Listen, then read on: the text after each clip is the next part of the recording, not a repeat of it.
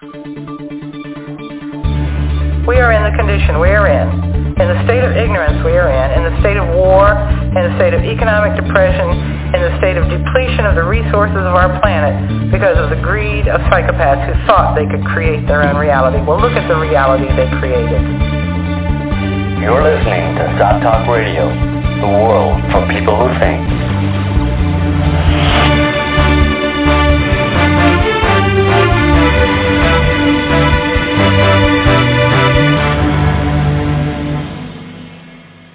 Hi, and welcome to Zot Talk Radio. I'm Joe Quinn, and my co-host this week is Neil Bradley. Hello, everyone. This week we are talking with Pierre Lescaudron and Laura Yachik. They are the co-authors of a new book called Earth Changes and the Human Cosmic Connection. The title of the book is obviously self-explanatory. We hardly even need to have a show at all. It's all just pretty much spelled out there, right, guys? No? Anyway, so my first question is, Earth Changes and the Human Cosmic Connection. What does that title even mean? Who would like to feel that one? Well, there's a lot of... We spend a lot of time trying to find the right title, and I think we find a satisfying one.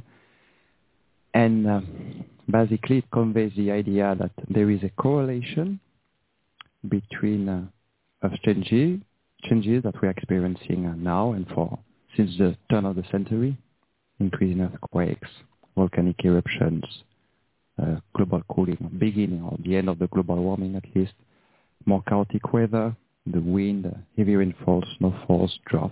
Mm-hmm. So Earth changes. The cosmic origin of those Earth changes, we develop what those cosmic origins are, and the human influence as a modulator of those cosmic factors. So you have Earth changes due to cosmic factors modulated by the state of humanity, basically. That's why you have this title, Earth Changes and the Human Cosmic Connection. People can understand what Earth changes are. I mean, most people, it's earthquakes, volcanoes, like you just described, but then this human cosmic connection is that connection, like you're saying, that there is some kind of, potentially a connection between people and these changes. That's part of the subject of your book, in a certain sense, describing what that possible connection might be and what it might entail. Yeah. But I read your book, and a large part of it deals with kind of the electric universe theory. Mm-hmm. And does that tie in within the? Because some people might think that, having read the book, that they may not see the direct connection there between, because a lot of the book is about the electric universe. It's essentially hard science, mm-hmm. And then the second part is about this more theorized human cosmic connection. What, in your terms, or as you would describe it, as a connection between this electric universe theory and the human cosmic connection? Well, that's a tough one. Actually, the electric universe hypothesis was used because it was the missing link to explain the correlation between Earth changes and the hypothesized incoming Sun's companion and its cometary swarm. Mm-hmm. Solar discharges and things like that.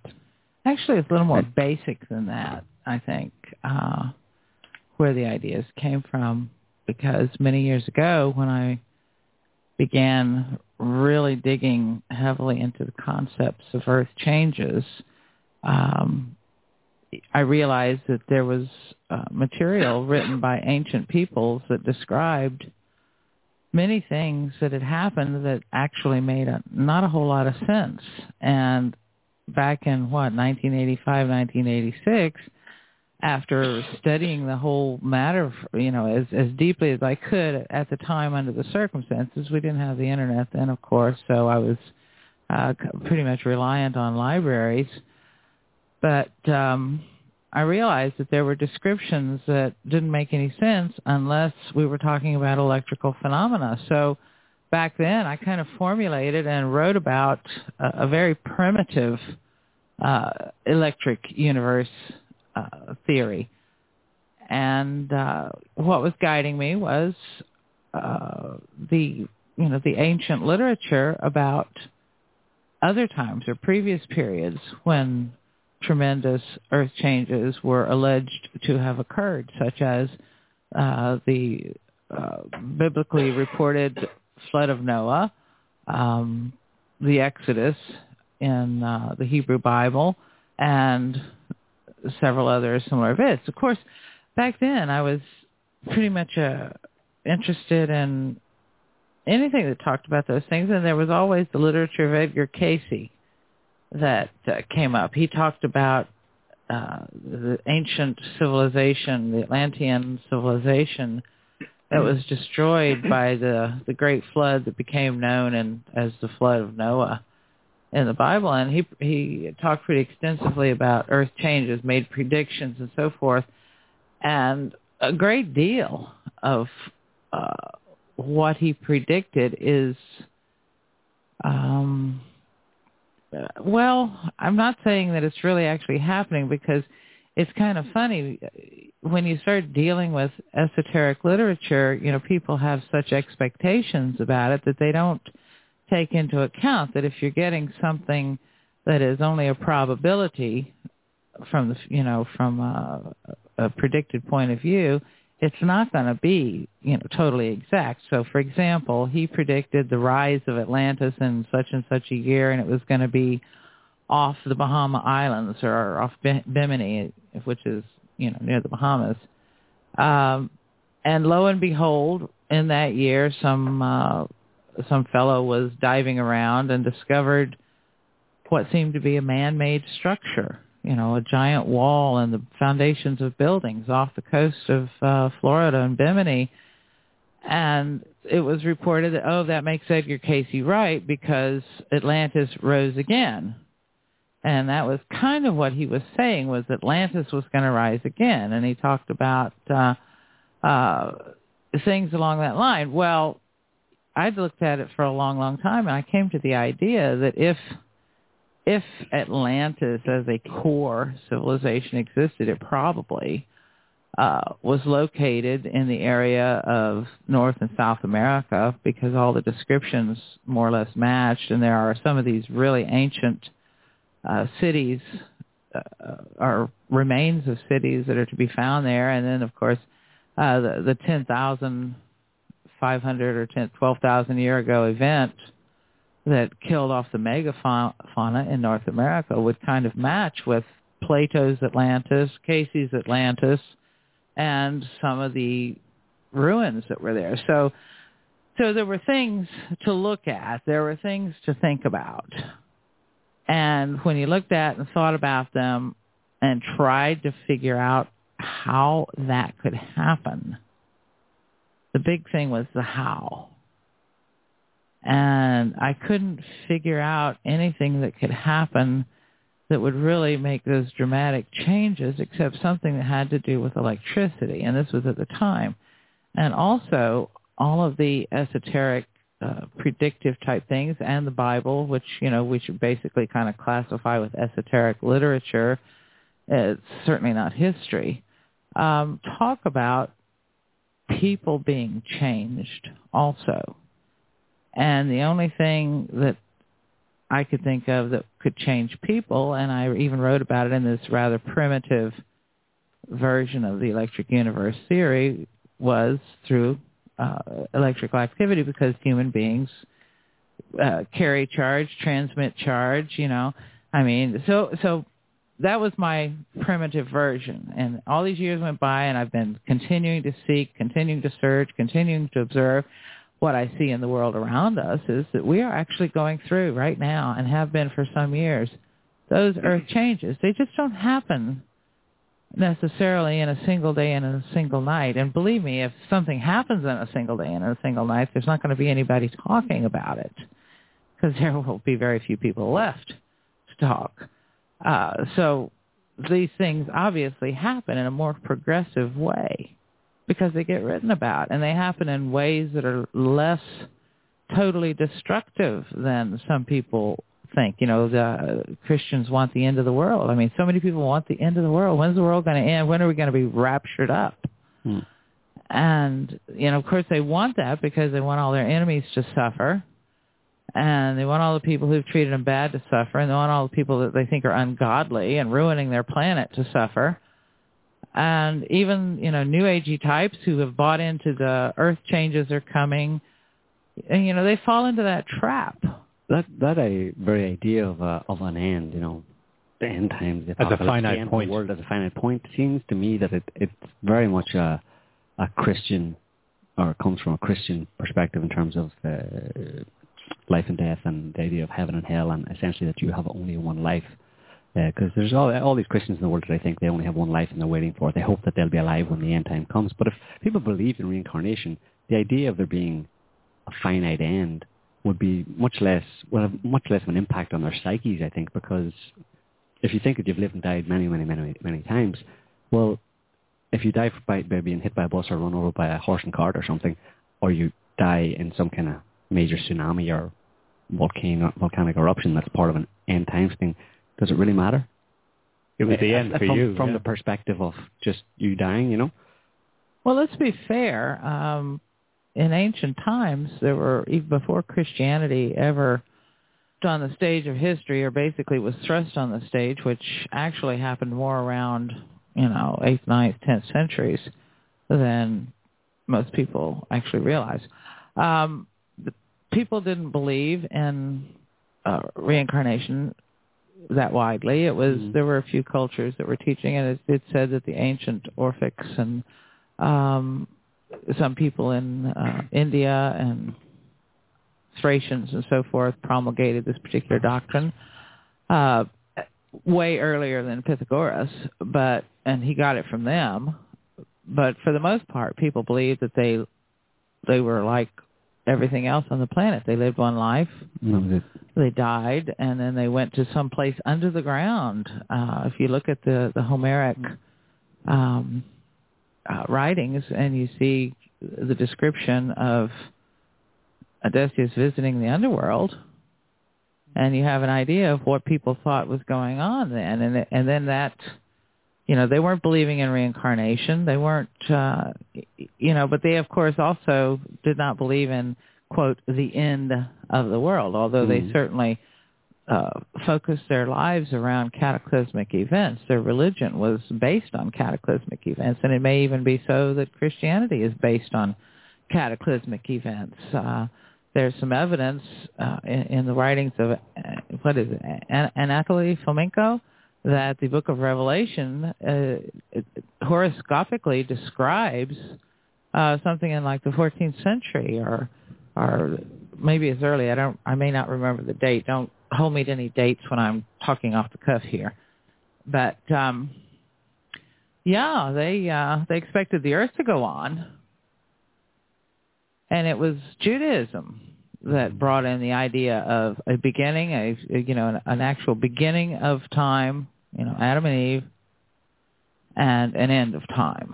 And when Christianity grafted itself onto Judaism, it adopted this idea. You've got this absolute end. The world is going to end, burned up in the lake of fire, et cetera, and all those people are going to either go to heaven or hell, and but then there's those odd, peculiar little things in Revelation where it talks about, after the 1,000-year reign, then the devil's going to come up out and he's going to do some, stomping around and doing things again. So it's not entirely clear that that's absolutely the end. Yeah, and this notion of linear time with a beginning and an end is quite recent on a history scale. Until the 17th century, there was no clockwork. It's only the creation of clockworks that triggered the creation of time, minutes, hours, and years. Even before the 17th century, people couldn't say on what year they were born. They could say what day, because a day was a marker within the annual cycle. So the way people perceived time was cyclical. You had cycle within cycles. You had seasons, you had days, you had years, and you had greater cycles. That's one of the first major difference between the current modern paradigm and the ancient paradigm. Another major difference is that our ancestors had this deep understanding of the human cosmic connection, i.e., what we human beings do has an influence on cosmic events. That's what was transformed later into God's wrath. It's where the remnants of this very ancient belief more than a belief, it was directly based on cataclysmic events. And one example is chroniclers. A chronicler like Michael the Syrian had 2 columns on each page of his chronicles. On the left, he was describing the political events, the abuses, the lies, the oppression. On the right column, he was describing the cosmic events, the calamities. And most of his work was a kind of oracle work in the sense that he was trying to see how this political event triggers these cosmic reactions. You know, which is a fascinating topic, and even today we could, some people might try to know why this volcanic eruption this day in this place, maybe 1 week after this big lie or this mass murdering in the same area. So just to make a distinction here between what we've been talking about and maybe what you're talking about, we've been talking about the religious idea of an end of the world induced by, cataclysms, etc. But what you're talking about, Pierre, and what you and Laura focus on in the book is that throughout history there have been repeated kind of cataclysms that didn't destroy or end the world, but that they're induced somehow by human activity or the organization of human society or whatever. And of course, the Christians took these ideas and they said, they looked at the records, they knew what was going on, and they just put everything off into the future. It was all going to happen again, but it was going to be the end of the world to end all end of the world. Finite event, yeah. Yeah, and of course, at various periods during the eruption and progression of the pathological condition of the planet known as Christianity, these ideas have resurfaced as being imminent around the year 1000. It was thought that Jesus was going to come right away because 1,000 years had passed and everybody went around, started being good and decent and giving their money away and giving their, turning their cattle loose in the pastures and so forth. The day came and then it passed and nothing happened, So I was reminded of that when we went through the Y2K episode, and I kept saying, nothing is going to happen in the year 2000. Well, there was a lot of focus on the year 2012 by the New Age types. And I said, well, nothing's going to happen in the year 2012 either.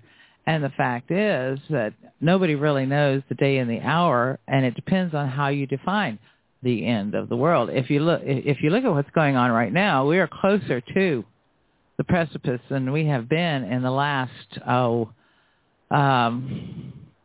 60, 70, 75 years. World War II was a pretty good time where you could talk about, being on the edge of the end of the world. Everything was really hellacious back then. So it's been, 60, 70 years since then. And right now we've got similar conditions, but the thing that we have now that we didn't have back at the beginning of World War II or at the beginning of World War I or any of the other wars necessarily is this vast collection of other types of events, of responses from the planet. And let's face it, planetary bodies take a little time to get things moving. It's kind of like an ocean liner. I don't know how many of you have ever driven a boat, but even if you're driving a small boat, it takes a little time for your change in course to catch up with the boat because you've got this forward momentum and you make a change, you turn the wheel a little to the left and you still go forward. You don't turn immediately as you would if you were driving a car with contact between the wheels and the road because you're sliding on that water. Well, Earth changes or planetary changes are like that. There's this huge forward momentum, and when courses get changed, it takes a little while for things to catch up. Yeah, and then, as you said, Christianity moved away the end of the world in a linear time, linear paradigm. At the same time, he moved away God. Before Christianity, God was immanent. He was everywhere, in all of us, in every aspect of creation and destruction. In this paradigm, human beings had a huge responsibility. Somehow, everything depends on what you do at every moment. There's an interconnection between every living entities. But Christianity created this new transcendent God, a God that is not immanent, a God that is remote. He's outside of the system. He has a beard and he's sitting on a cloud far away from human activity, and all of a sudden cosmic reactions or cosmic events in the beliefs became the result of the arbitrary decisions of a remote God. And that was the first severance of the human cosmic connection. And the last nail in the coffin of the human cosmic connection was the rise of materialism and the clockwork model of the universe and human beings as mere biochemical machines. Yeah. No more soul, no more connection, no more interconnectedness. It kind of brings into sharp focus that question that probably most people are familiar with. They probably haven't asked it themselves, or maybe haven't asked it themselves, but a lot of people do ask it, and you hear a lot of people asking it. When bad things happen, why does God let this happen? Why does God allow bad things to happen? If he's a good God, why do bad things happen? And what we're exploring here is the answer to that, which is that it's not really God's responsibility. Maybe not only God let it happen, but it triggers it depending how you define God. But it seems, when you read Schiller's book, The Fifth Option, you have this sense that life defies all the usual laws of physics, entropy and decay and anthropic death. Life is animated by this deep fundamental principle of creation, more complexity, more interconnectedness, more intelligence, and more information. It seems that one fundamental universal law directing life is going towards this improvement, constant amelioration. And if living entities, for whatever reason, doesn't respect this universal law, there's some kind of reset mechanism or pruning mechanism where the failed life experiments are removed to give space to the main design and objective of the universe, could almost say it this way, which is life. Information, complexity. More information, more complexity, more intelligence, more, this rise.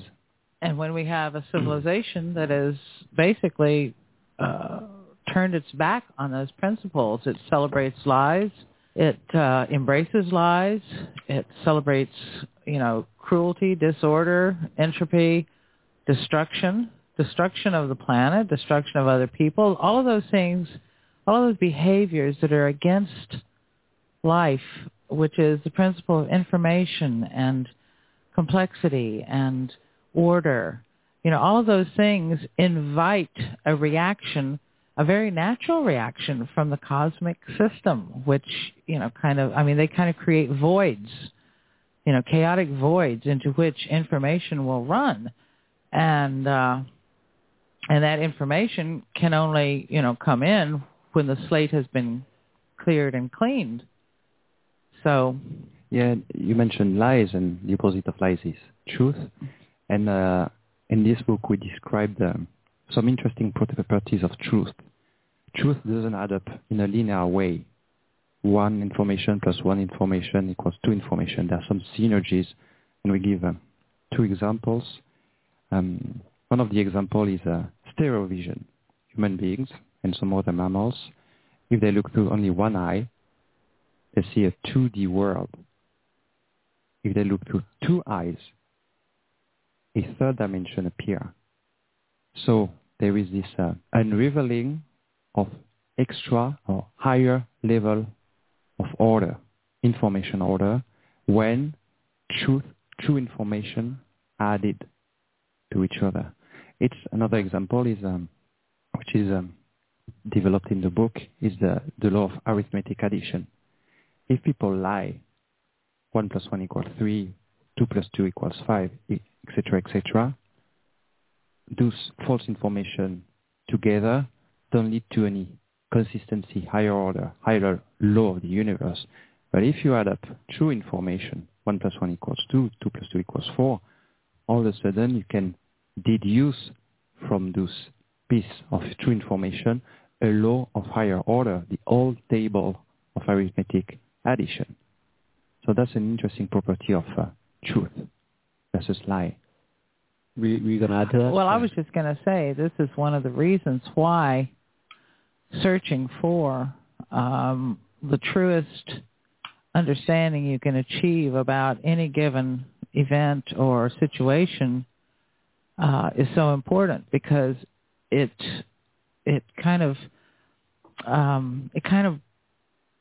don't say that it exactly teaches you how to see the unseen or to see behind events or to see the underlying strata of our reality, but it actually does if you're paying attention and if you're trying to extract lessons from doing that. And that's one of the reasons, history is so important, I think. And, it's really kind of heartbreaking to me that so many people say, oh, I don't like history, it's so boring. Well, I mean, there is nothing else on the planet that is as fascinating, in my opinion, as history, and there are several reasons for that, because it not only teaches us what has happened if we can figure it out, because believe me, most of what is written in the historical records is a pack of lies, just as has been said.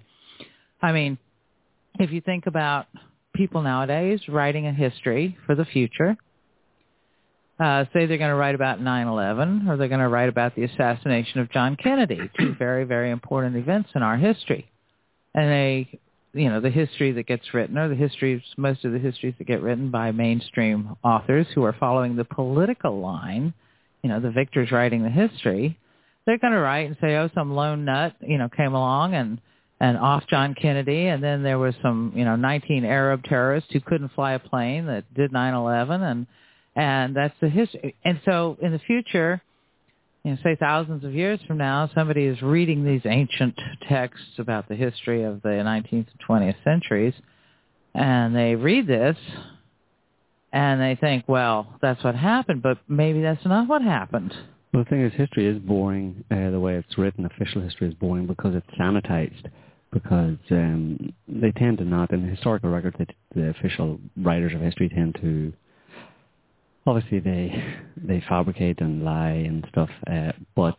And they did back then, too. They did back then, but they leave out any kind of a real human kind of emotion that people can identify with as humans, as a human history, as being humans themselves, and that's what makes it interesting, and that is the truth about history, because compare the story, like you just used, there's an example of, some lone nut killing JFK. Well, not many people can relate to that just for no reason, just some crazy, paranoid, whatever, just go and kill a president who everybody loved. That doesn't make any sense. But if you tell the true story, then you get into all sorts of intrigue and, hierarchy of power and fighting between factions, and that's all stuff that people Well, it's the same thing about, the death of Julius Caesar. Mm-hmm. I mean, these lone nuts, there were actually only something like 22 or 23 actual identified conspirators, but later it was alleged that there were 60 or 60-some involved. But you get the story of the assassination of Julius Caesar, that he was a tyrant, and they took him out because he wanted to be king. And when you really start studying the history, you find out that none of that was true, that if there was any event that was more similar to something in the modern day, you could compare the assassination of Julius Caesar to that of John Kennedy.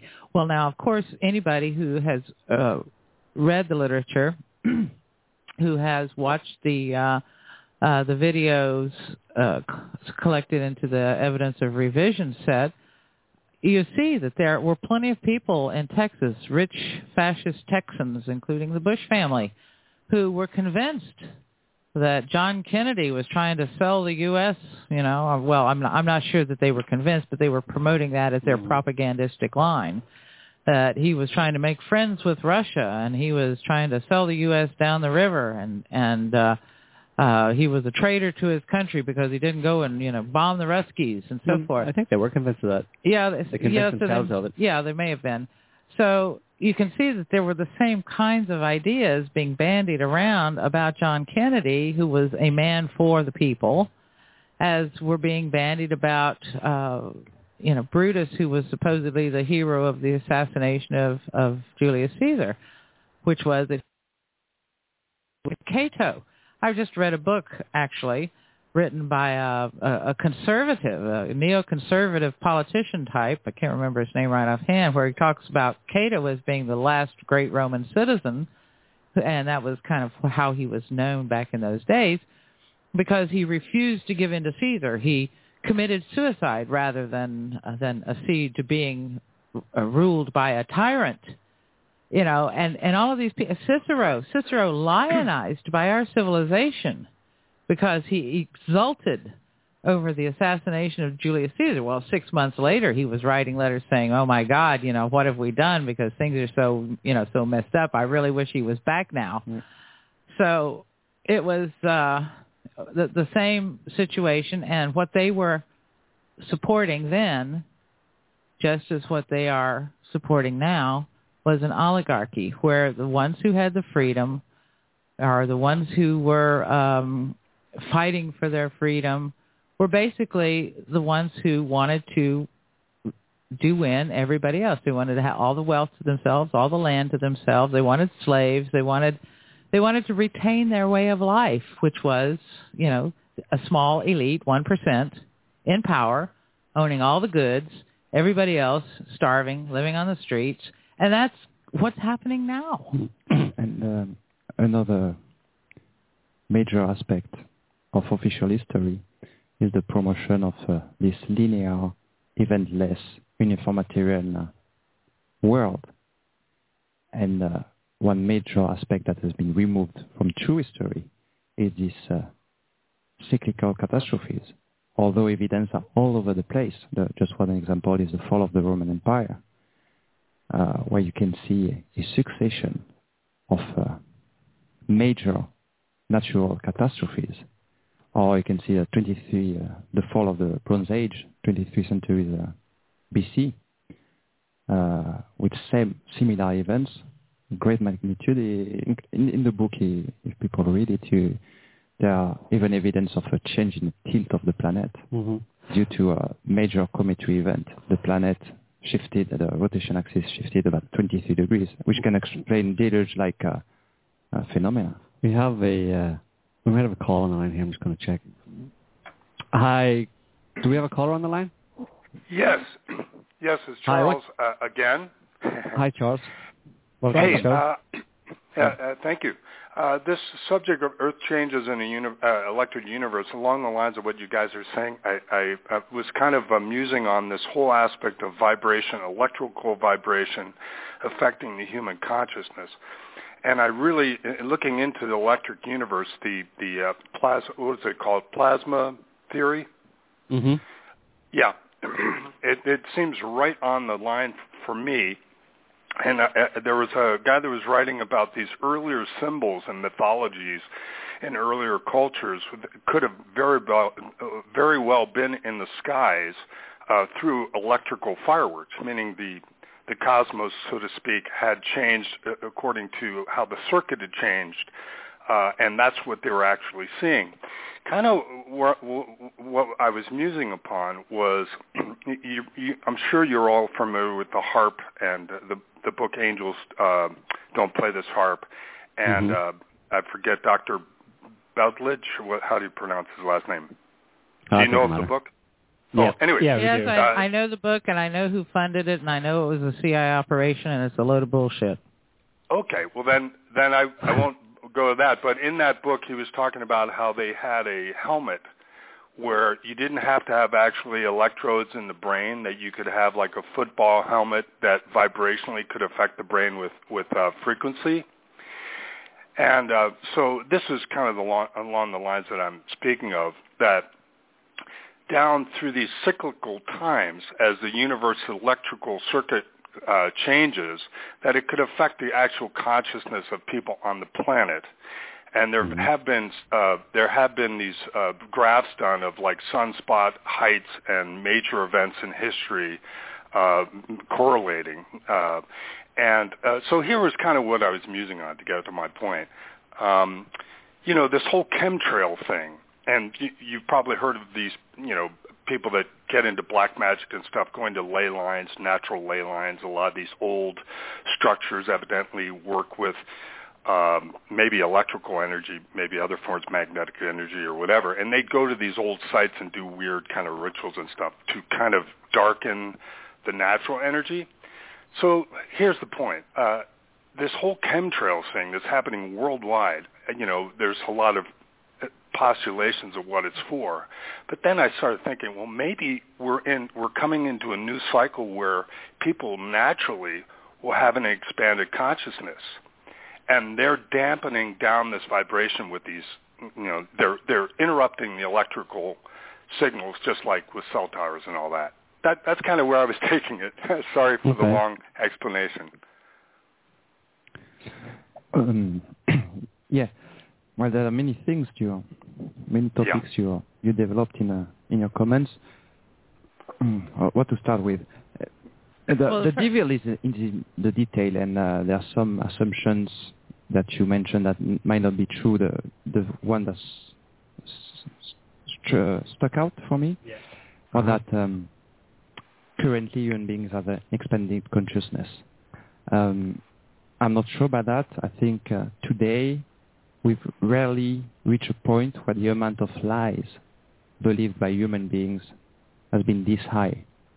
And that's quite antinomic with expanded consciousness that, from my point of view, would be correlated with truth. Or truth, connecting the dot, intelligence, that's expanding consciousness.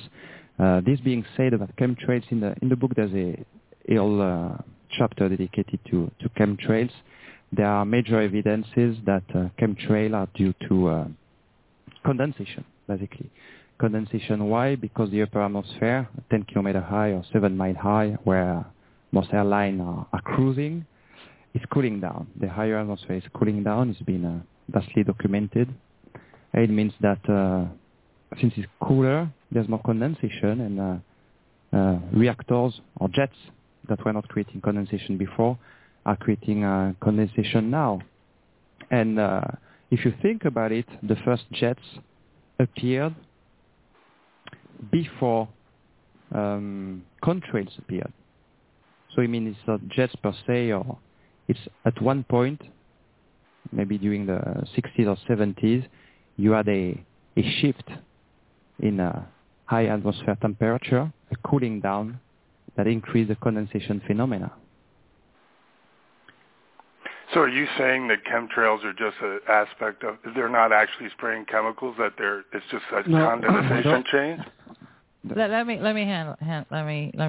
deal with this. Do you read our website, sot.net? Yeah. Okay. Why don't you just use our little search thing, and we've got several articles, in fact, devoted to the topic, even though we've expanded on it a great deal more in this book. But the point that Pierre is trying to make is that, and I'll give you a little background. Have you read my series called The Wave? I have not. Okay. In that series, I recount, it's kind of like Laura's adventures in New Age land and alien land. Mm-hmm. And it's really kind of strange because, since I'm married to a physicist, it makes my dabblings just a little bit more strange. Back in the day, and this was back in the early 90s, there was a lot of stuff going on in New Age land. There was talks about photon belts, and then along came Comet Hale-Bopp, and there was this big brouhaha about Comet Hale-Bopp being followed by some kind of an artificial body that was full of aliens. They were coming to invade. There was all of this stuff about Zecharia Sitchin and the Return of the Anunnaki. Right. There was just this, enormous distortion of what was actually going on and what ancient things actually said. Well, so my husband comes along, and we're interested in, for example, particularly crop circles, right? So we made our interest in crop circles known fairly early on, and we were contacted by an organization, and I've written about it and even given the names and used some emails as the evidence and some news articles and so forth in my online version of the Wave. We were contacted, and a person wanted to, and my husband was at the time working at the University of Florida in Gainesville. He got an email from this organization, said, we want to fund you to write a book on crop circles. We funded Nick Begich to write Angels Don't Play This Harp. Okay? Same people. Right. And you can see, if you look inside the book, that he gives his appreciation to the organization in question. And so my husband said, well, yeah, I'm interested. I'll meet you. Here I am. And even though the person writing was actually in California, they said, oh, no, I can't meet you right now. I'll meet you when you're back in Poland. Okay? Mm-hmm. So that seemed a little odd. So he goes back to Poland, and then the person contacted him again and said, okay, I'll meet you now. We'll go to this, and they agreed to meet in this other city. So he gets on the train, travels over there. And in the Wave, I have described the meeting to some, pretty, according to the way he described it to me in an email at the time, because he wrote me an email, and I even reproduced his letter. He said, well, this person, Sue, what's her name? She shows up, and he described what she looked like and how she talked and what she talked about. And basically, what they wanted us to do was they wanted my husband, as a physicist, to write a book about crop circles, but he was going to write it the way they wanted him to write it and say That's what weird. they wanted him to say. And well, that's strange. Plenty of money. Oh, well, isn't it? Plenty of money was going to be involved. Okay? It was going to set us up for life. Okay? Well, so this these is are the kind same of going people. in a different... This going in a different direction, but why would you think that this whole Angels Don't Play that? Why would the CIA trying to be putting that out there? What's the point? This is explained in great detail in this book that I've got right in front of, and we've also talked about it many times for free on the website. The point is that they want people to believe that all of this stuff that's going on the planet is human caused. That's even why there is now this huge push for this human-caused global warming thing. Because when things are human-caused, even if it's the CIA doing it, if the military is doing experiments on us and humans are causing it, there's always the idea in the minds of the masses. Well, it's our government that did it. That means they're powerful. That means that if we get enough petitions going, it can be stopped. We can somehow stop this. Yeah. That we can somehow change this. If this stuff in the atmosphere that's going on is caused by the government, all we have to do is expose them, damn it. I mean, it's like Edward Snowden. All you have to do is expose them, and that will stop what they're doing. That will change what they're doing because they're really in control. What if they are freaking not in control? And I mean, it's like the alien thing. This was another big one that just really knocked my socks off. You find out that the government is imitating alien abductions and so forth because they don't want people to find out the truth about the fact that they have no control whatsoever over what any kind of alien beings are doing here on this planet. There is no agreement. There is no unification between aliens and humans. There is no they all want to continue to give this illusion of control because once the masses of humanity realize that the planet is under assault, and it's under assault. Okay, that's your end point. Your end point is the aliens are in control. Is that your end point, or that there are other forces? Well, in a general sense, when you're looking at any of these conspiracy theories about chemtrails or aliens or anything like that, the argument that's been put out there by the powers that be is to do what Lord just said they want to do, which is to convince the population that it's being done by the powers that be. Therefore, the people think, well, we can stop them. We can stop them spraying chemtrails. We can stop them, global warming, for example. We can have have kind of reduce our carbon footprint and stuff. And also, in their benefit, so that's to keep people happy and think that at least, it's controllable. And to the benefit of the powers that be, it's that it gives them, makes the people at the same time feel that the powers that be are in control of it. Essentially, it's all under human control in one way. Either it's being controlled by the powers that be who are evil, who are doing it for bad reasons, or we can get control of it by stopping them from doing that. But the truth of the matter seems to be that it's beyond anybody's control. It's a cosmic phenomenon, and that's much more dangerous and much more scary for everybody. Yeah, because think about this. Now, the other night we watched this weird movie. What was that thing that Pompeii? Watched a fairly recently made Pompeii movie. Did you see that? I haven't seen that. I saw that. It was pretty interesting. I mean, if you know enough about the eruption at that time and what was going on, it was actually, the story was cheesy as hell, but, so don't watch it for the story. Special effects were great, though.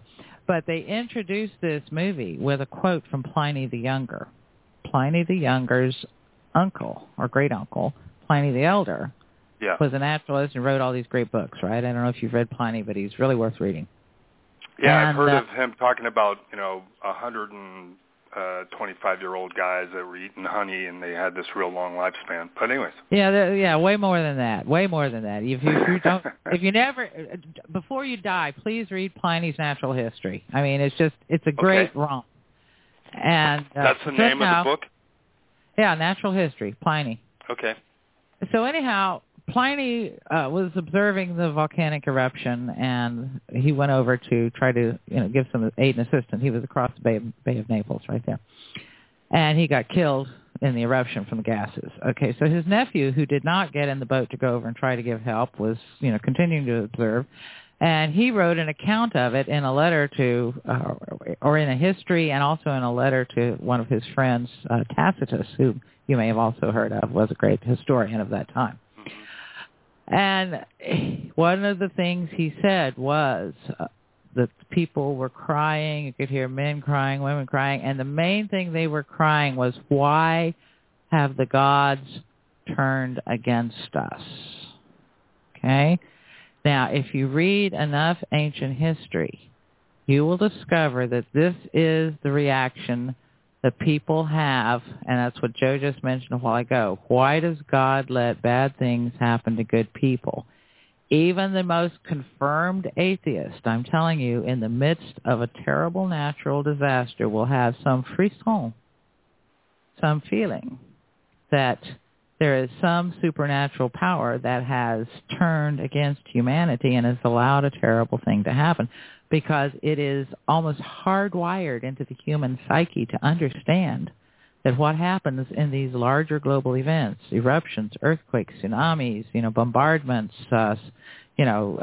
weather phenomena, tornadoes, hurricanes, that there is something of the gods in that. Okay? Yeah, well, now, I'm following with you. I don't know that I buy this. Yeah, go ahead. Sorry. Let me finish.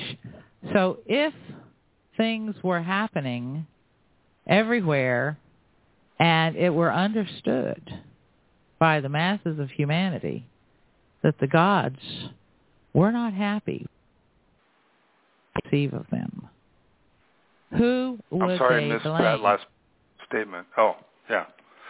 Who? Well, I don't. Blame? Are you saying? Wait, are you saying then that if things are out of the control, kind of like the whole, again, it's like the alien issue where people knew that aliens had all the power and the U.S. government couldn't do anything, they'd freak out, so the government has to keep it silent. If you're not saying that, if you're saying, well, it's natural cosmic events that we can't control as a society, and so we have to put all these other facades so that people... Forget about aliens. Forget about aliens for a minute. Forget they even exist. You don't even need aliens if, for example, if all of a sudden, all kinds of things started falling hard and fast on the earth, Mm-hmm. And people would start saying, you know, I mean, are they going to blame it on aliens or just the next level up from the government? You know, well, there's still, you know, there's still an identifiable source or cause, not something that's big and awesome and scary. But always and ever, when these things have begun to happen through the ages, traditionally in history, over and over again, whenever it happens, the people begin to perceive that God or the gods are not happy. They always blame the ruling government, and they go after them. Mm-hmm. So the king must die. The idea, Charles, I don't see that. I'm sorry. I just don't see I get where you're going with that there are these cosmic things that are happening and people blame God and there's social, but to say that the things that are going on politically and technologically by the very rich, concentrated wealth is just because they don't want people to know that things are out of their control. I think there's a lot more self-interest involved. You're mixing apples and oranges here. Nobody was talking about that. We're not saying everything. We're saying certain things. For example, chemtrails is one example. I mean, people are looking. You don't believe that chemtrails are put in for a scientific purpose? No, that may happen on a small. That may happen on a small scale, but the idea of people all around the planet looking up and looking at contrails and saying, "Oh my God, they're spraying us," is not even true. Are you on the chat room? Well, have you looked? Well, I'm sorry. Could I interrupt? Let me give you a look. Have you looked at the woman that worked for the Air Force that was responsible for hazmat? Yes, and she's not credible. She's not credible. The thing is, there is an explanation, a scientific explanation for these chemtrails, things. But it means that there's a change in our atmosphere. It doesn't augur well for the future. It portends bad things for our planet. What about for the future. Barium, the strontium, and what about the barium, the strontium, and the aluminum oxide? Is that it? That's a natural byproduct? Not natural. No. Byproducts of industrial pollution. Let me tell you something, Charles. Yeah. Back in the 50s and 60s, they sent into the upper levels of the atmosphere of this planet atomic bombs and exploded them. That's right. In those layers of the atmosphere. Right. Now, those atomic bombs were loaded with metallic needles. They put a cloud of metallic needles all around our planet as a reflecting shield, a bounce target shield. You know what that is? So that you can bounce beams from different parts, from one place all around the planet if you aim it right. It hits this shield, and then it bounces back, okay? They put all of that up there back then, these needles, these metallic needles. That is what HAARP works with. Well, that's an interesting point that all the barium and the strontium and the ammonium oxide you're saying are from the nukes they exploded back in the 50s. No, I didn't say that. Okay, I'm just asking. No, I'm saying the needles are up there, the barium, the strontium, all that kind of stuff. A lot of that is just from ordinary industrial so-called fallout. Now, there is also a very good possibility that they do deliberately go up and spray chemicals if it's a low-flying spray, and usually they do it when the weather is already on the change and they can get away with it. But because this has been spiking since like 2000 or 95. It's not been since the 50s. Yes, these barium and strontium and the acidity of the soil. This has been happening. From what I've heard, now granted, there's always sources and there's sources, and I don't research everything, but the rabbit holes I've gone down, that's what I've heard. Oh, well, good. You're on top of it more than I am, then. Charles, the low altitude spraying has been documented. It's been conducted by Fort Detrick Division, Microbiology, Fort Detrick, in Cuba, for example. Low altitude spraying is an interesting way of damaging or inducing disease or killing people because you can target it. High altitude spraying, on the contrary, it's extremely inaccurate delivery method. It can take up to 2 years. That's documented. There are papers about that. But it can take up to 2 years for aerosols to drop from 10,000 meter altitude to the ground, knowing that at this altitude you have jet streams blowing at 300 kilometers an hour. 200 miles an hour, So when you drop at this altitude, you don't know when it's going to drop or where it's going to hit. And the second element about contrails, condensation trails, is that the first planes that reached this 10,000 meters or 33,000 feet altitudes were the bombers during the Second World War. And at this time, the pilots were already complaining about contrails because it was giving away their position. So from the very beginning of high-altitude aviation, you had this contrail phenomena that increased drastically around the 90s, where, surprise, surprise, the stratosphere, and that's documented as well, the stratosphere started to drop in temperature, increasing the condensation phenomenon. So that increases the contrail appearance, and people call it chemtrails. But even look at it from a logical point of view, Charles, given that data, they're supposedly spraying these chemtrails up at 30,000 feet from these commercial airliners, or fake commercial airliners or whatever they say, and there's 200 mile an hour winds up there. It takes 2 years to come to the ground. I mean, what powers that be are going to do that? Are they all wearing gas masks so that in 2 years' time, when it probably hits them, they're not going to get? I mean, it doesn't really make sense as a kind of... Well, of course it doesn't make sense, but neither does exploding nuclear weapons in the upper ionosphere. Neither does GM, genetically modified foods. I mean, these aren't people that are... They don't have to eat GM either, like in the White House, they serve grass-fed beef, So I'm going to read this stuff that you've done on this, because it's an interesting angle. But so let me just get this straight. So you're saying that whether through nuclear bombs being exploded in the upper ionosphere, whether it's all the space shuttles going up and the crap they're spraying up there, but when I was a kid, I'm 60 years old, so when I was a kid, I'd look up. You never saw chemtrail last, let alone spread out and mist over the whole sky. And I've noticed that you look up. What's that? Things are changing. Things have changed. The sky itself has changed. The atmosphere has changed. As Pierre just said, the upper... Well, thank you, folks. I won't interrupt the mode of your your conversation any longer. Yeah. Thank you. I'll read it on your site. And Charles, just if you get a chance, there's a website called Metabunk, and just do a search. Okay. Do a search on Google for Metabunk and chemtrail plane interior, just in case you've any questions about all those barrels you see in planes and all that. What was the other one? Metabunk and what? Just search for Metabunk. The article is titled "Chemtrail Plane Interior." Okay. Check it out. Thanks, folks. Sorry if this went on too long. No problem. That's okay. Thank you, Charles. Bye-bye. Bye-bye. Do you want to go to another call? We have another call. Oh, we don't have another call. You're a listener. That's Joe calling in. Hey, Joe, what's your question? That was a listener, yeah. Okay. That's an interesting point that Charles raised. Obviously, there's no chemtrail, but he bought into this narrative spread by the PTBs. And while writing this book, that is a consistent recurring pattern we discovered, that systematically those hush changes are masquerade or presented as man-made, i.e. controllable, unrelated, and minor. You see the way fireballs are disguised as missile tests. You see the way climate change is disguised as man-made, anthropogenic, global warming.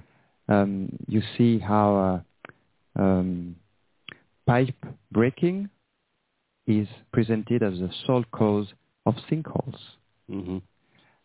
Systematically, those phenomena are downplayed, and when you dig, actually, that was fascinating while digging those topics.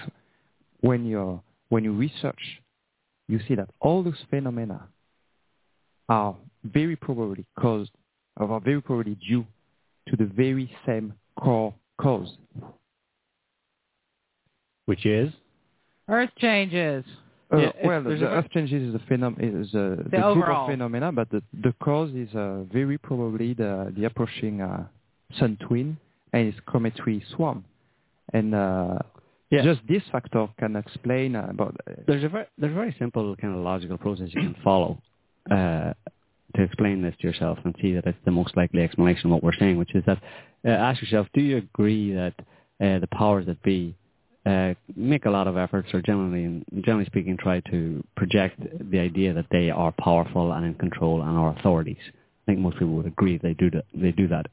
But they are in authority, know more, have more power and control over the people. Most people would agree with that because it's self-evident. And if you consider then what those kind of people would do if they came across information that they feared or suspected might leak out to the public that was going to undermine that position of their authority. That might really damage them. Yes. What would they do?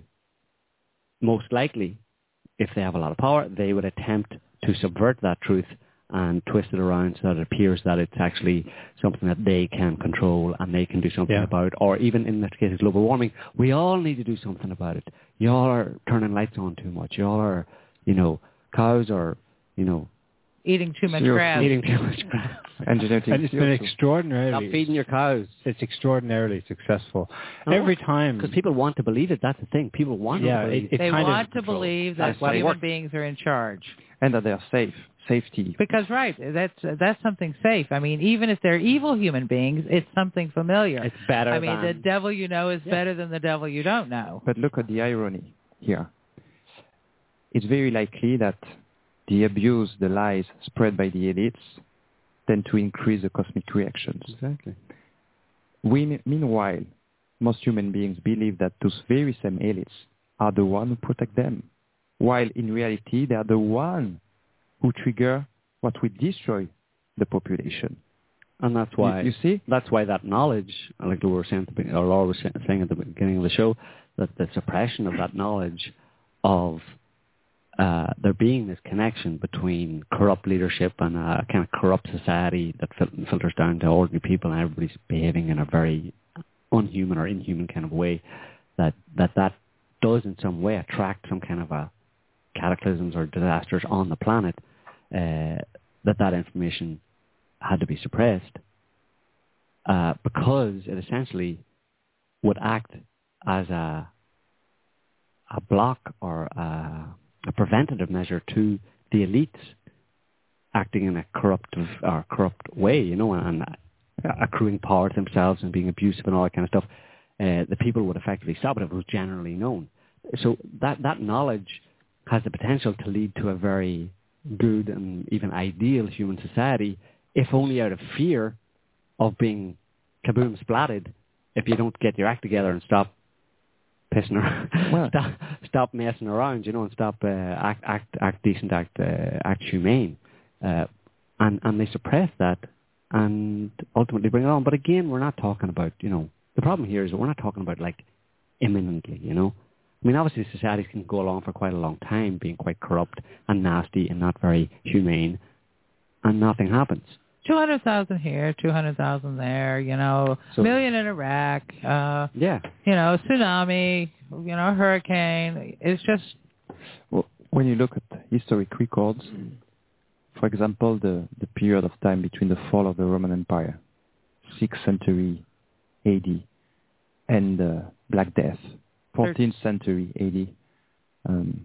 If you remove the blank where there was almost no activity in Europe, that lasted about 3 centuries, it means that in about 4 centuries, civilization in Europe managed to recover, develop, and trigger one more cycle of destruction because of probably the Crusades, the Inquisition, and other abuse of this kind. So it gives you an idea of the situation. In only a few centuries, managed to recreate everything and to trigger high magnitude destruction. The kind of problem I have with it is that where's the motivation for people to do something about it? Say this was 300 years ago and people were aware of it. They would say that, well, if we don't sort our society out and stop this kind of the evil powers that be doing their thing and polarizing society and messing society up and treating people badly, in a few hundred years, the planet will suffer some kind of a destruction or some kind of a cosmic response from that kind of...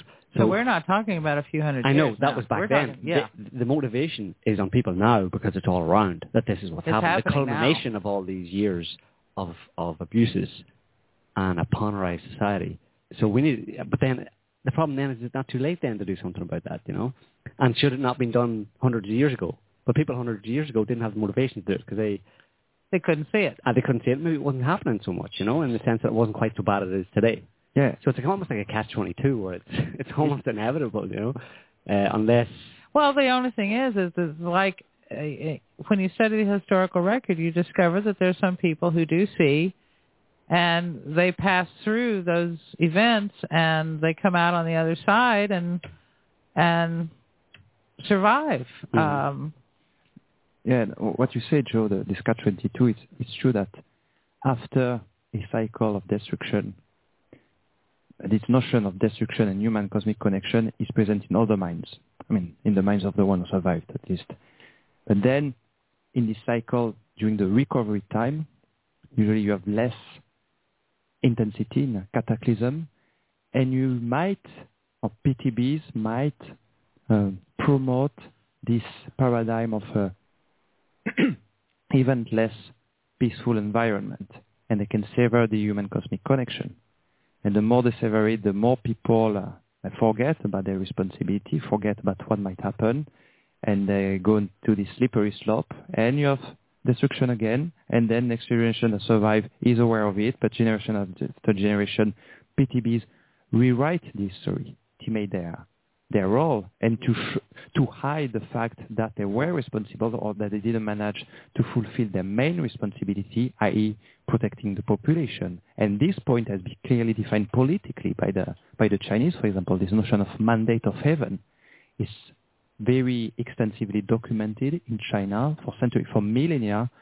There has been this notion that the leader is here, but only for a definite period of time. Mm-hmm. And if he doesn't fulfill his responsibility, i.e. developing a peaceful, harmonious world, the population and the cosmic events will remove it. That's why it's mandate of heaven. That's the heaven that gave him the mandate to rule. So if he doesn't rule well, cataclysm will remove him and the population. And the population. So what you would really need is some kind of an ideal society where people are aware of this information, aware of this connection, human cosmic connection, and that they take responsibility. They have a sense of responsibility to future generations to not set the society on a path that ultimately will lead to destruction. Exactly. So that's the kind of solution to it. But how do you get... Well, let me just give a little example. It just kind of occurred to me as I was sitting here listening. I just mentioned that when these kinds of things happen, people do figure out, some people survive. Sometimes it's a lucky survival, and sometimes it's deliberate because somebody knows what's coming. They know from reading the historical record how it's going to act or affect the surroundings, and they put themselves into a position or a place where they survive more heartily than others. And take the collapse of Rome, for example, the fall of the Roman Empire. At the time that this happened, there was a big theological argument that was still raging to some extent, although Christianity had kind of sort of won, but it still was a little iffy. Christianity hadn't won as thoroughly as they like to present in their history. And it was, all of these terrible things are happening that were recorded by the chroniclers of the time, which incidentally are very similar to the things that are happening today in both scope and description. And they were blaming, it's because we have turned away from the old gods and this new Christian God. That's the gods are angry because y'all have let Christianity in the door. On the other side, the Christians were saying, oh no, the old gods are no good.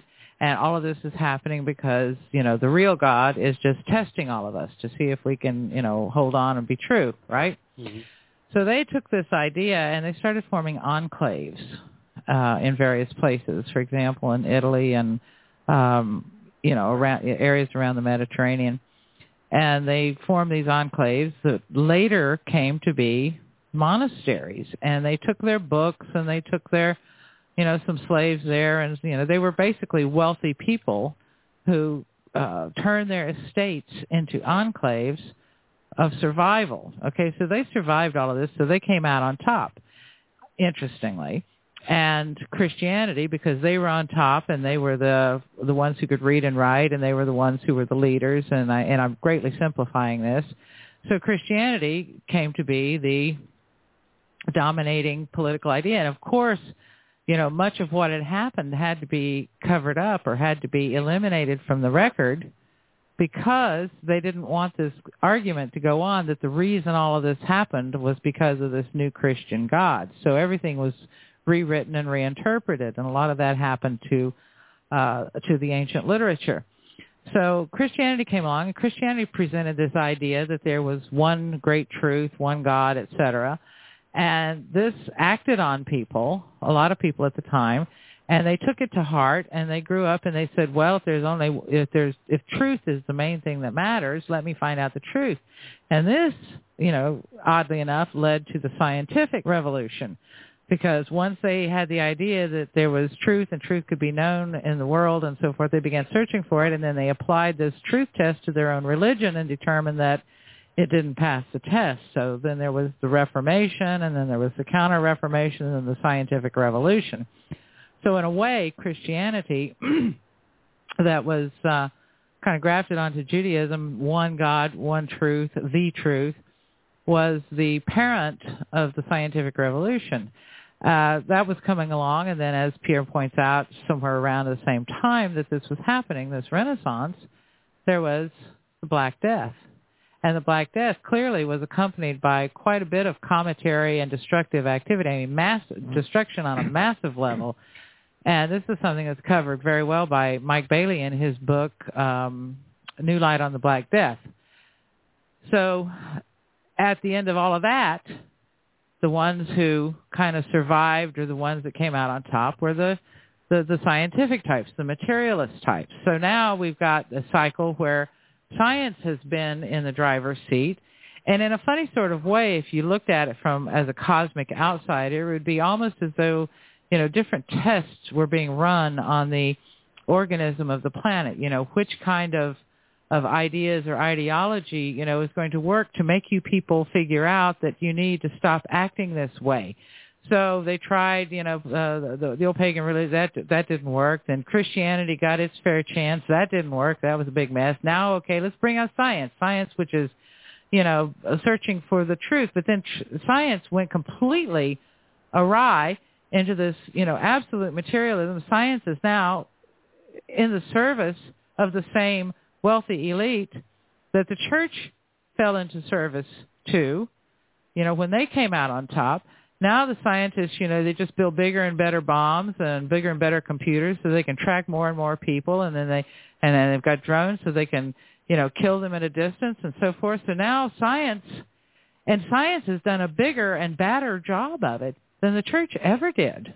Yeah, and there are two ironies here. Usually we think that science and religion work in opposition, And when you think about it, you realize that Christianity, by postulating this transcendent God, paved the way for modern science. Because if there is a transcendent remote God, at the same time it was posited that human beings on planet are ruled by natural laws.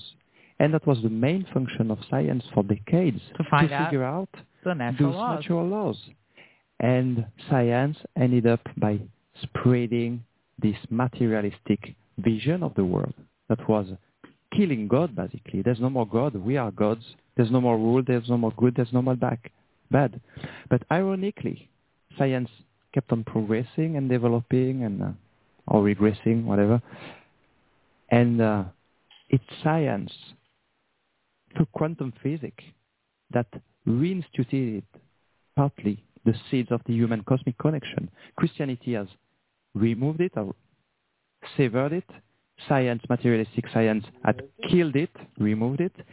But science, one aspect of science, quantum physics in particular, suggested it again by proposing the role of the observer. And if you pull the thread, role of the observer, it's what?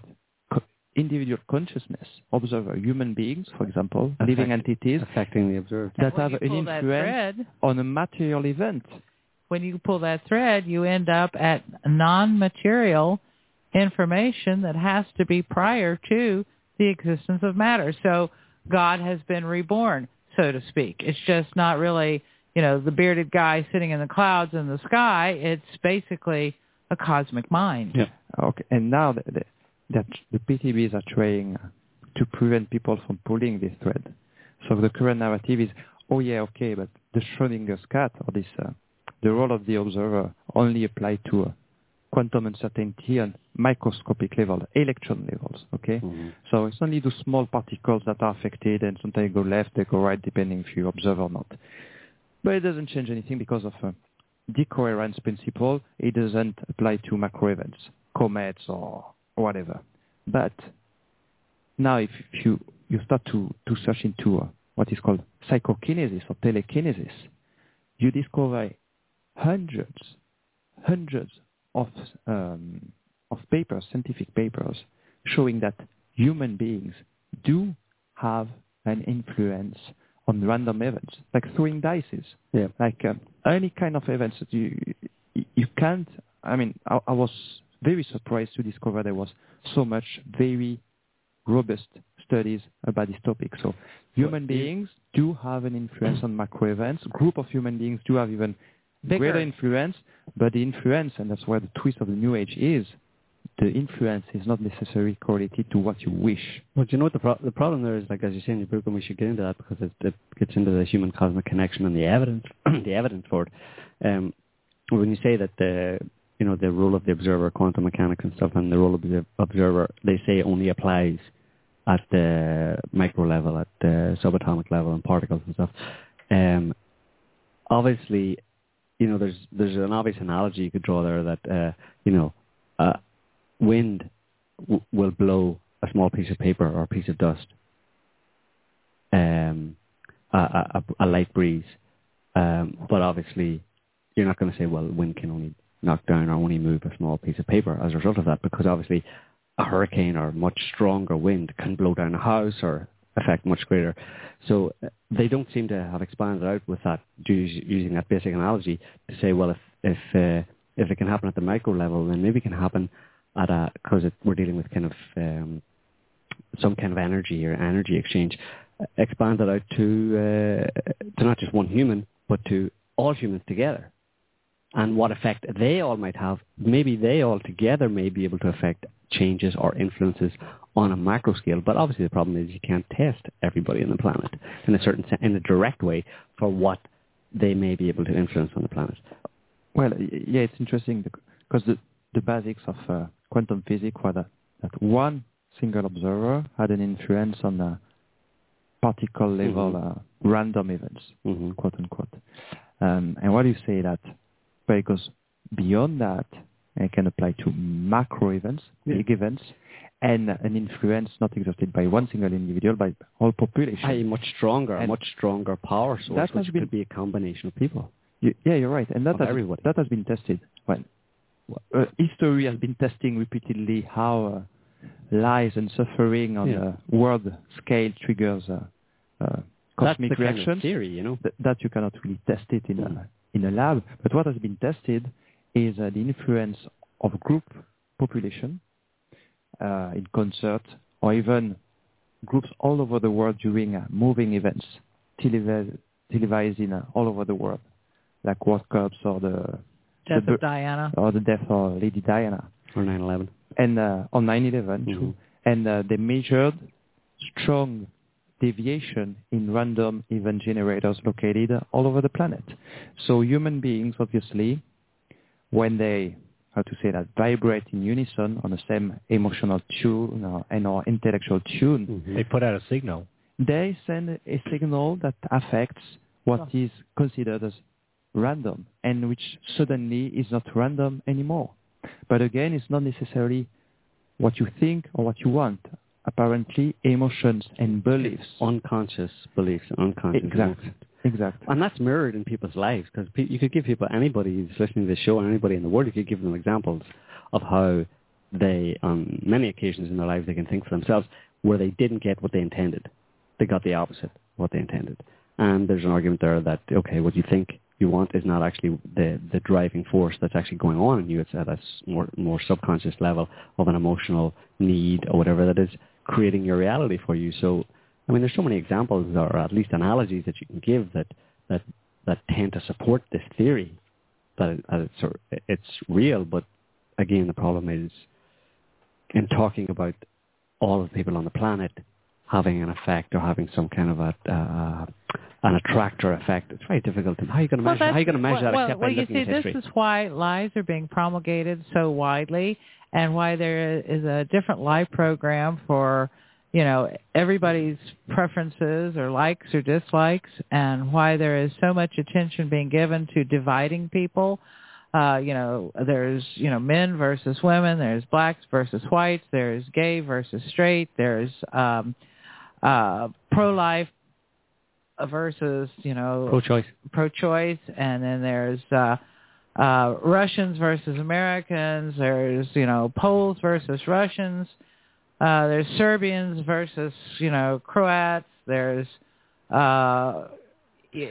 Irish versus English. The Irish versus English. Hang on a minute, that's justified. There's just this whole thing, and it keeps people separated. And one of the biggest things that keeps people separated, and it's consciously employed in France, which is language, where they, make the speaking of the language, the language that be, so to speak, in any given country.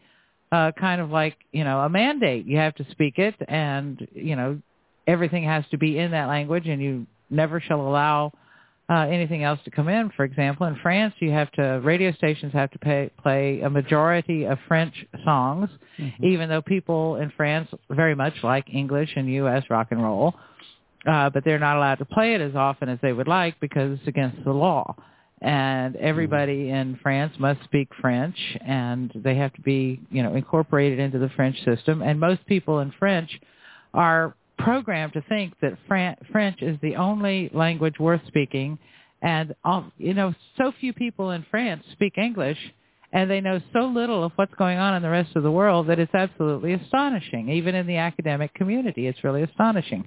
And the same, I think, is true in many other countries, although some countries are very, let's face it, right at this point in time, English is the language of academics. It may change to Chinese or Russian, and any day now, but for the moment it's been, and for like the last 50 or 100 years, it's been English. Long before that, it was French. French had their turn, and it was known then as the lingua franca. And now the lingua franca is English. So it's they keep people divided by language, and then we've found many books that have not been translated from other languages into English, many books that are not translated from English into other languages. So people around the globe do not have an even level of knowledge. They do not have equal opportunity to knowledge that is available today because of this divisive system of keeping people corralled into their languages, into their countries. It keeps them divided because, we're talking about a planetary system here. We're not talking about, just one country versus another country. We're talking about the whole planet here that's undergoing some, real convulsions, and it's probably going to get a lot worse. And do I think that anything will change? No, because, there are people that are so convinced because they really like to believe that the powers that be are the powers that be, and they don't want to give up the idea that they're causing the chemtrails. They don't want to give up the idea that they're in cahoots with the aliens. They don't want to give up the idea that there's some kind of breakaway civilization that really has our best interests at heart, and they're just waiting for the right moment to come out and institute a new world order to make everything all nice and handy for us. Do you think it would that a lot of people would be happy with the truth of the situation, as we're suggesting, which is that they're not in control there, and that effectively responsibility is placed back on ordinary people? Do you think people would be No, they don't want it. with that? They don't want it. No, they don't want the responsibility. They want Big Brother. They want a parent. They want somebody to take responsibility. They want somebody to blame. But do you think there's an argument that they only want that because or in the absence of an alternative? Because they're not told about the alternative. If they were to learn from history, their mother's knee, like when they're small children, if they were to learn the truth, they would be able to make a different choice. But most people are so cultivated already into their belief system, and it can't be changed without extreme pain. Mm-hmm. You know, I mean, it hurts their brain. It hurts their brain, yes, because there are studies that show that when a person tries to entertain an idea that goes against what they will to believe, what they have been conditioned to believe by their, political, social, or religious background, that it actually, I mean, they've done brain scans, it actually releases chemicals, neurochemicals in the brain that cause pain. Mm. The same kind of chemicals that you get if you were being, if you were chained up to the wall and you were being tortured by being poked with a, hot iron or whatever, having your bamboo things, driven into your fingernails or whatever. I had a person actually tell me that directly recently, that all of the stuff I was saying about how the world really works, specifically on the political level in Russia and all that kind of stuff, Ukraine, he told me that he doesn't like to think about that. He doesn't deny that it may be true, but he doesn't like to go there or think about it or accept it because it hurts his brain. And he used those words, hurts my brain. So that was an amazing confirmation for me of that study that you just cited. It's true. And now about we mentioned beliefs, about the power of beliefs. In previous shows, we talked about this Yan and June research conducted in Princeton University, 2,500 trials, where individuals try to influence random events. And during those studies, they discovered that some individuals, they had an influence, but their influence was opposite to the intent. That was puzzling. So one other researcher from Princeton, Helmut Schmidt, extracted those individuals who had a negative influence. And he conducted the same experiment with them, and again, they had an influence that was opposite to their desire, to their intent. So what he did, next step, he put them in a very negative environment, a creepy room, small. He was telling them, he was reinforcing the negative atmosphere. You're going to fail, it won't work, and as a result, their effect on random events was even more opposite to what they wanted, which suggests strongly that actually the main driver is not what you want, i.e. the new age, what you believe, not necessarily on a conscious level, but those people, that what they have in common is this low level of self-confidence, what they believe deeply into the core of their being, that they would fail. If they want white, they would get black. And actually, they are right. They wanted white, and they got black. So actually, they didn't fail somehow. But, so in a funny sort of way, a person's, how they are treated as a child, whether or not they achieve levels of self-confidence, whether they are nurtured, whether they believe in themselves, has a lot to do with the effects that they have on their reality. Because, like you just said, if they don't have any confidence in themselves, if their core belief is, I never get what I want, nobody loves me, nobody cares about me, then that's the effect that they will have even if they're engaged in some PK experience. Now, magnify that by the billions of people on this planet who have been abused, who are being abused in warlike situations, who are going hungry, who are losing their parents to starvation, disease, disaster, to the people, the young kids in the U.S. who are being exposed to that hystericized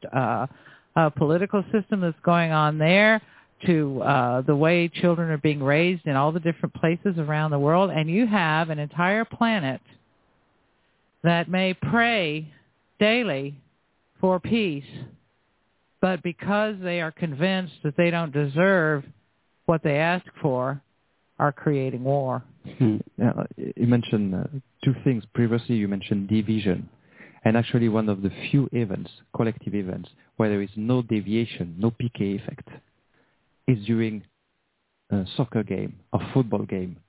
And the hypothesized explanation is that you have half that are cheering for team A and the other half cheering for team B, and it neutralizes. So it's a kind of experimental proof of what you said previously. If there's division between people, they pull to the left and others pull to the right, and the net effect is zero. And now you mentioned faith. and that's interesting as well because there have been surveys conducted on individuals depending on their religious backgrounds. And one of the main modulators of PK efficiency is faith, religious faith, believing in God, the gospel, but somehow believing in something higher, believing in maybe one of the roots of the PK phenomena of the human-cosmic connection. Another belief, by the way. I find it a bit, it's all a bit depressing and sad in a certain way, or in every way, because you talked about authoritarian followers and people who are authoritarians, and there's a lot of them, and maybe it's the majority of the population. They need an authority, they look to an authority, they want an authority, and that they wouldn't go for the other alternative of responsibility. But the kind of alternative or the more objective, more truthful view of the situation that we're kind of positing doesn't exclude an authority. There is an authority, and that people could look to and could pay homage to, etc., etc., and they could fulfill that need in people. So an ideal world is possible, is what I'm saying. It's not condemned. It's possible theoretically, but it would only happen if an entire generation of children could be raised with nurturance and love and understanding and full teaching knowledge of what really is and so forth, and then the old generation were allowed to die off, and this new generation would come forward and be the hope of the world, because people are so damaged, they're so wounded, that the ones who can overcome that damage, that wounding, the ones who can work on themselves, so to speak, who can tolerate that brain pain, past it, and reach the truth and discipline themselves to look at it fully in the face, are few and far between. 1 in 10,000 or 1 in a million. As far as we can see, it's even less than that. It's a vanishingly small number.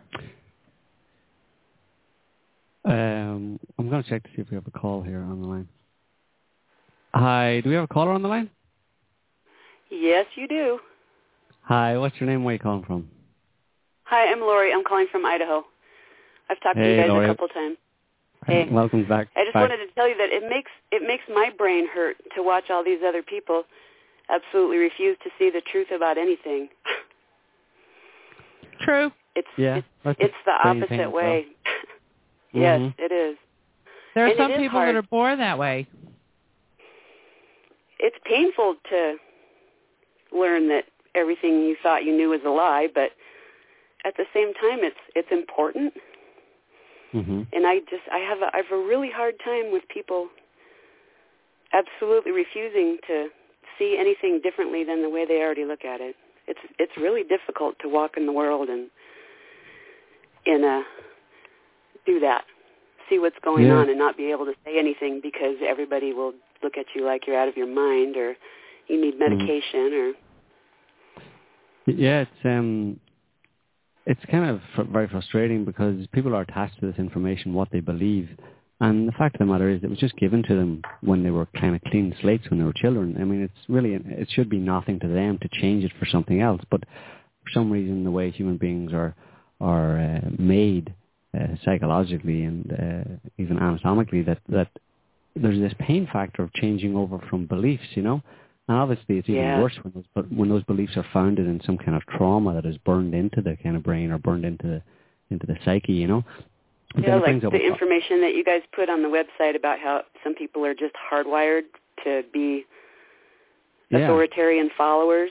That's a lot of good information out there, but it's so hard to have any kind of hope for the world when you read that kind of stuff and see that it's just an insurmountable obstacle to anything good happening on this planet, in my point of view.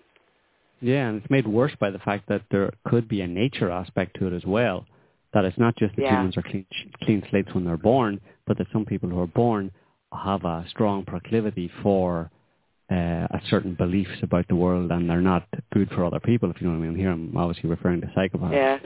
The psychopaths. That's a real wild card, because if it was just ordinary human beings, there's a chance that people could be changed and, healed and cured and become more normal, natural humans. But if you've got this kind of element of where there's people who are essentially not normal, natural humans, and they have a very destructive principle as part of their being. And then the psychopathy and the authoritarian follower hardwiring issue kind of like fit together like pieces of a puzzle. Absolutely, like a hand and a glove. Yeah, it just makes it hard to hope for anything. But I think you bring up an interesting point here. Those people for whom the lies and the reality are actually painful, and I think they are kind of unique. I said they're small in number. They're not a lot of them, but it seems that they grow up and they are told what to think or believe, but their powers of observation are equivalent or in some sense balanced against, what goes into their brain. They don't, and they notice things, wait a minute, you said this, but, I noticed that. And they begin to compare things. And once again, this comes back to that kind of person I mentioned a while ago that brought about the scientific revolution. And Bob Altemeyer talks about it in his book, Amazing Conversions, the kinds of people in whom the idea that truth is a goal becomes their belief, and then and that it is attainable, and then they began to look for it, and they began to apply the methods of observation and rationality to discover what the truth is.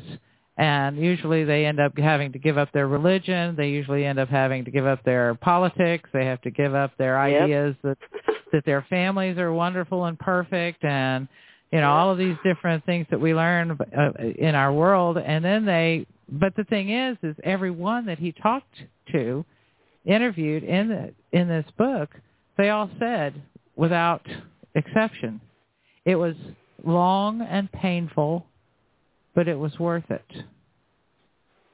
And I find that fascinating. I'd have to agree with that as far as my own journey goes anyway. What if you add, I have a very strong, not sense of empathy, I'm just empathic. And learning the truth and being able, when I go about in my world and I look at people and I hear what they say, I get a lot of what they're feeling from them too. And I think that's kind of what makes it painful as well. Yeah. And when I'm listening to you, Lori, it makes me think that what makes me sad in this situation is that obviously you have maybe 5% of psychopaths that won't change. They are wired this way. You might have a few percent at the opposite side of the spectrum that are, let's call them truth seeker. And the problem is that the vast majority in between have been subjugated. That's the definition of polarization, by the way. Have been subjugated to the ideas, to the twisted ideas, lies, and suffering induced by psychopaths. And most of those authoritarian followers, as the name indicates, are followers. And I think if they were subjected to a more positive influence, it would be totally different. Yeah, I agree, and it is. It's sad and pathetic. Well, hopefully it won't last too long. Probably not. Something will change. Something will change some way, somehow, along the way. Well, I just hope that if we have to have a radical change, that the next phase gets it more right, if you know what I mean. Only if those who see it now understand what to do and how to do it, because, like I said, when the Roman Empire went down, there were a bunch of people who saw what was going on, and they made preparations to survive. They ended up becoming the imposers of Christianity. Well, they don't have to be the only ones that survive. I mean, other people can learn these lessons too if they're bright enough, and that's what we spend all of our time working to ensure, that somebody else who has a clue can get through this and come out on the other side and say, listen, this is what happened, and this is what we all need to remember. Let's do it different this time. See, now that makes me feel a little better. There you go. Thank you. All right, Laurie. You're welcome. Okay, thank you. You guys have a great day, and thanks for the show. You too. You're welcome. Bye-bye. Bye-bye. Bye. So, we've touched a little bit on the evidence for human cosmic connection. Is there anything more explicit on the kind of experiments that were done, or, I mean, we just mentioned it, but in the book, in the last part of the book, your book, it goes into some detail on the actual experiments that were done and the different types of experiments that suggest or suggestive of there being. I'd say that sort of thing. They have to really read the book because it's laid out step by step by step. I was wondering for some juicy details. Well, I want to give you one juicy detail. Okay, I knew there was juicy details. Yeah, there's a juicy detail, but it's not about that. It's about the fall of Rome, okay? If anybody has their book already, turn to page 250. If you don't already have the book, mark it down, page 250, and get the book so you can look at page 250. And what you're going to see there are two archaeological graphs, and these graphs come from an archaeological historian or historical archaeologist or whatever. But anyhow, the one on the left shows all of the settlements north of the city of Rome at about around 100 AD. That's 100 years after the alleged birth of Christ, okay? But it's really 200 years after the birth of Julius Caesar, which is far more important. But in any event, you see this huge clustering of spots and dots, and there's a little legend that tells you that these are towns, these are fortified farms, these are villas, these are, whatever they are. And there's just a bunch of them. And that's dated to 100 AD.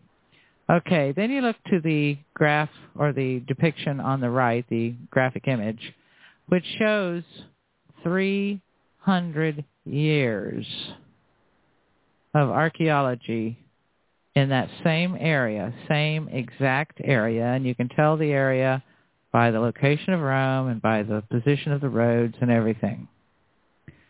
300 years it covers, and there's like 1, 2, 3, 4, 5, 6, 7, 8, 9, 10, 11, 12, 13, 14, 15 settlements over 300 years in that same region that was covered by hundreds and hundreds of settlements on the left.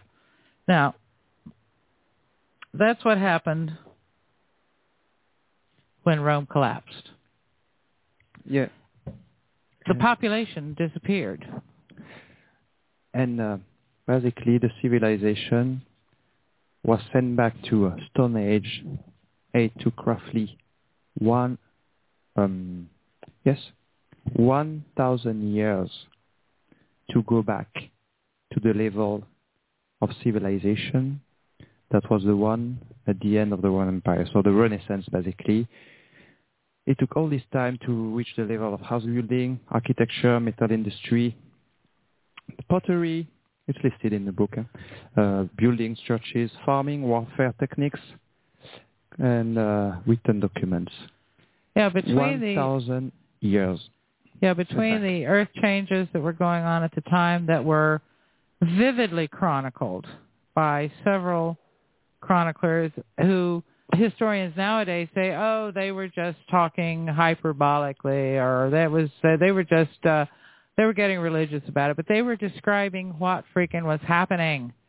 And there was probably, based on what you can figure out from the statistics you get from looking at these maps, something like ultimately a 90% mortality rate. In Europe and Mediterranean basin. And the proof that those chroniclers were not fantasizing or exaggerating, that in some cases you have several chroniclers in different locations who independently made similar reports of the same cosmic events. It showed that they made very accurate and objective reports in general. And now to answer Joe's question about some more juicy things or some more data about the human cosmic connection, a question that could raise is how things will work if you have a majority of the population that have those beliefs we described, that believe those lies that are spread by the media and the PTVs. And on the other side, you have a small group of individuals that are trying to be truth resonant. Can there be a splitting of the universe, a splitting of reality? Today, obviously that's not the case. Today, you have people who believe lies, you have people who resonate more with truth. Nonetheless, although their interpretation is different, they live on the same planet and with the same events, interpreted differently only. However, you have some theoreticians, amongst whom Rupert Everett, who coined the theory of multiverse. Now, that's why it becomes interesting about this splitting of realities. Hugh Everett. Hmm? Hugh Everett. Hugh Everett. Yes. Hugh Everett.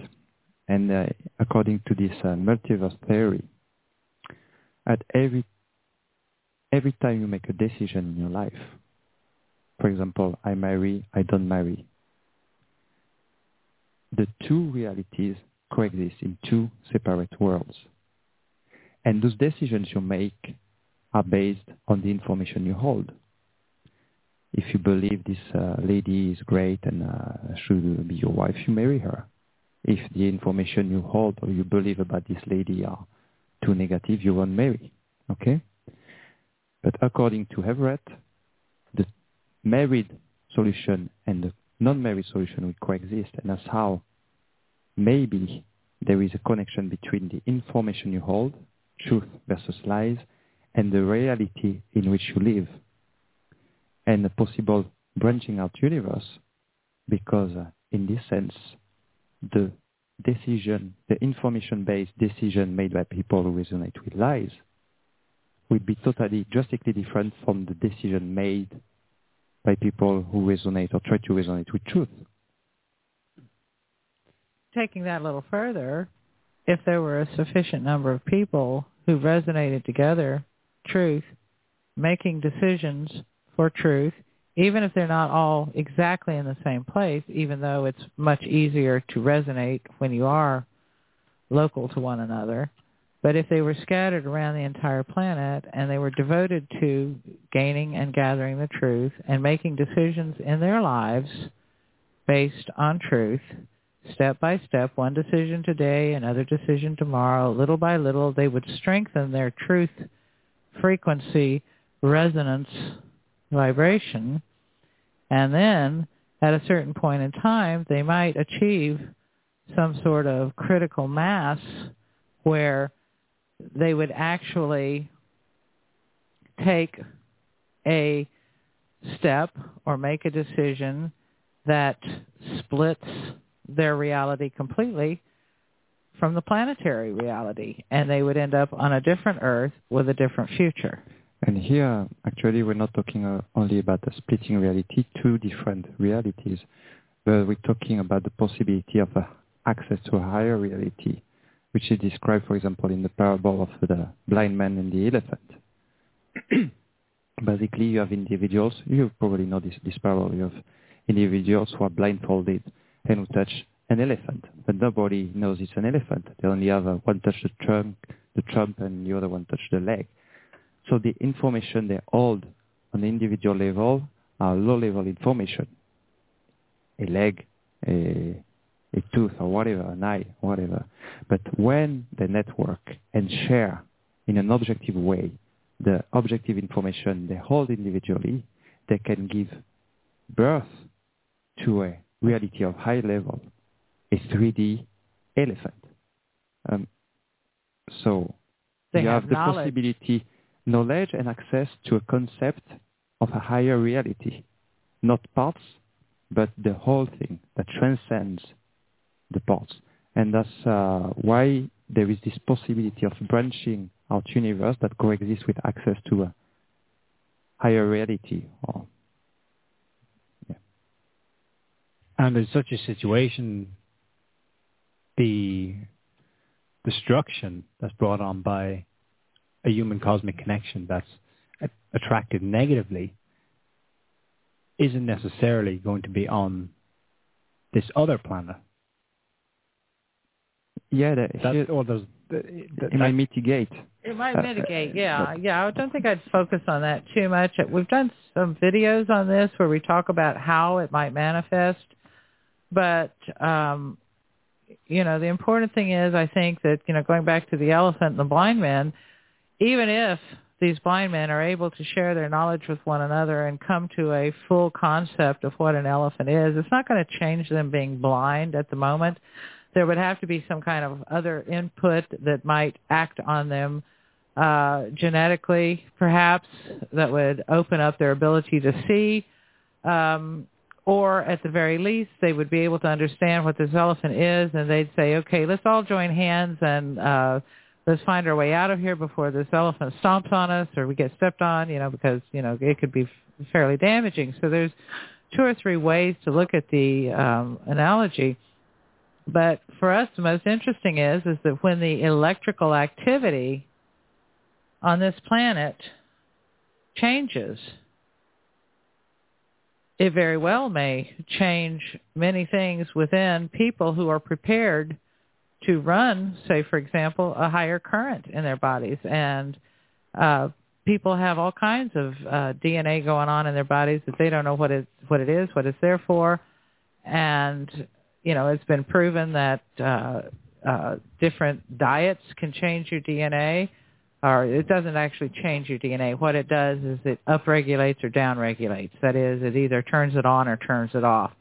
So we don't know what can or can't happen, cosmically speaking, that can turn DNA on or off. But there are historical records that demonstrate that some of these things can happen. And there is even a more recent bit of evidence that comes from the Tunguska meteor explosion that it actively caused DNA changes or upregulation or downregulation in not just plants and animals, flora and fauna in the region, but also in human beings.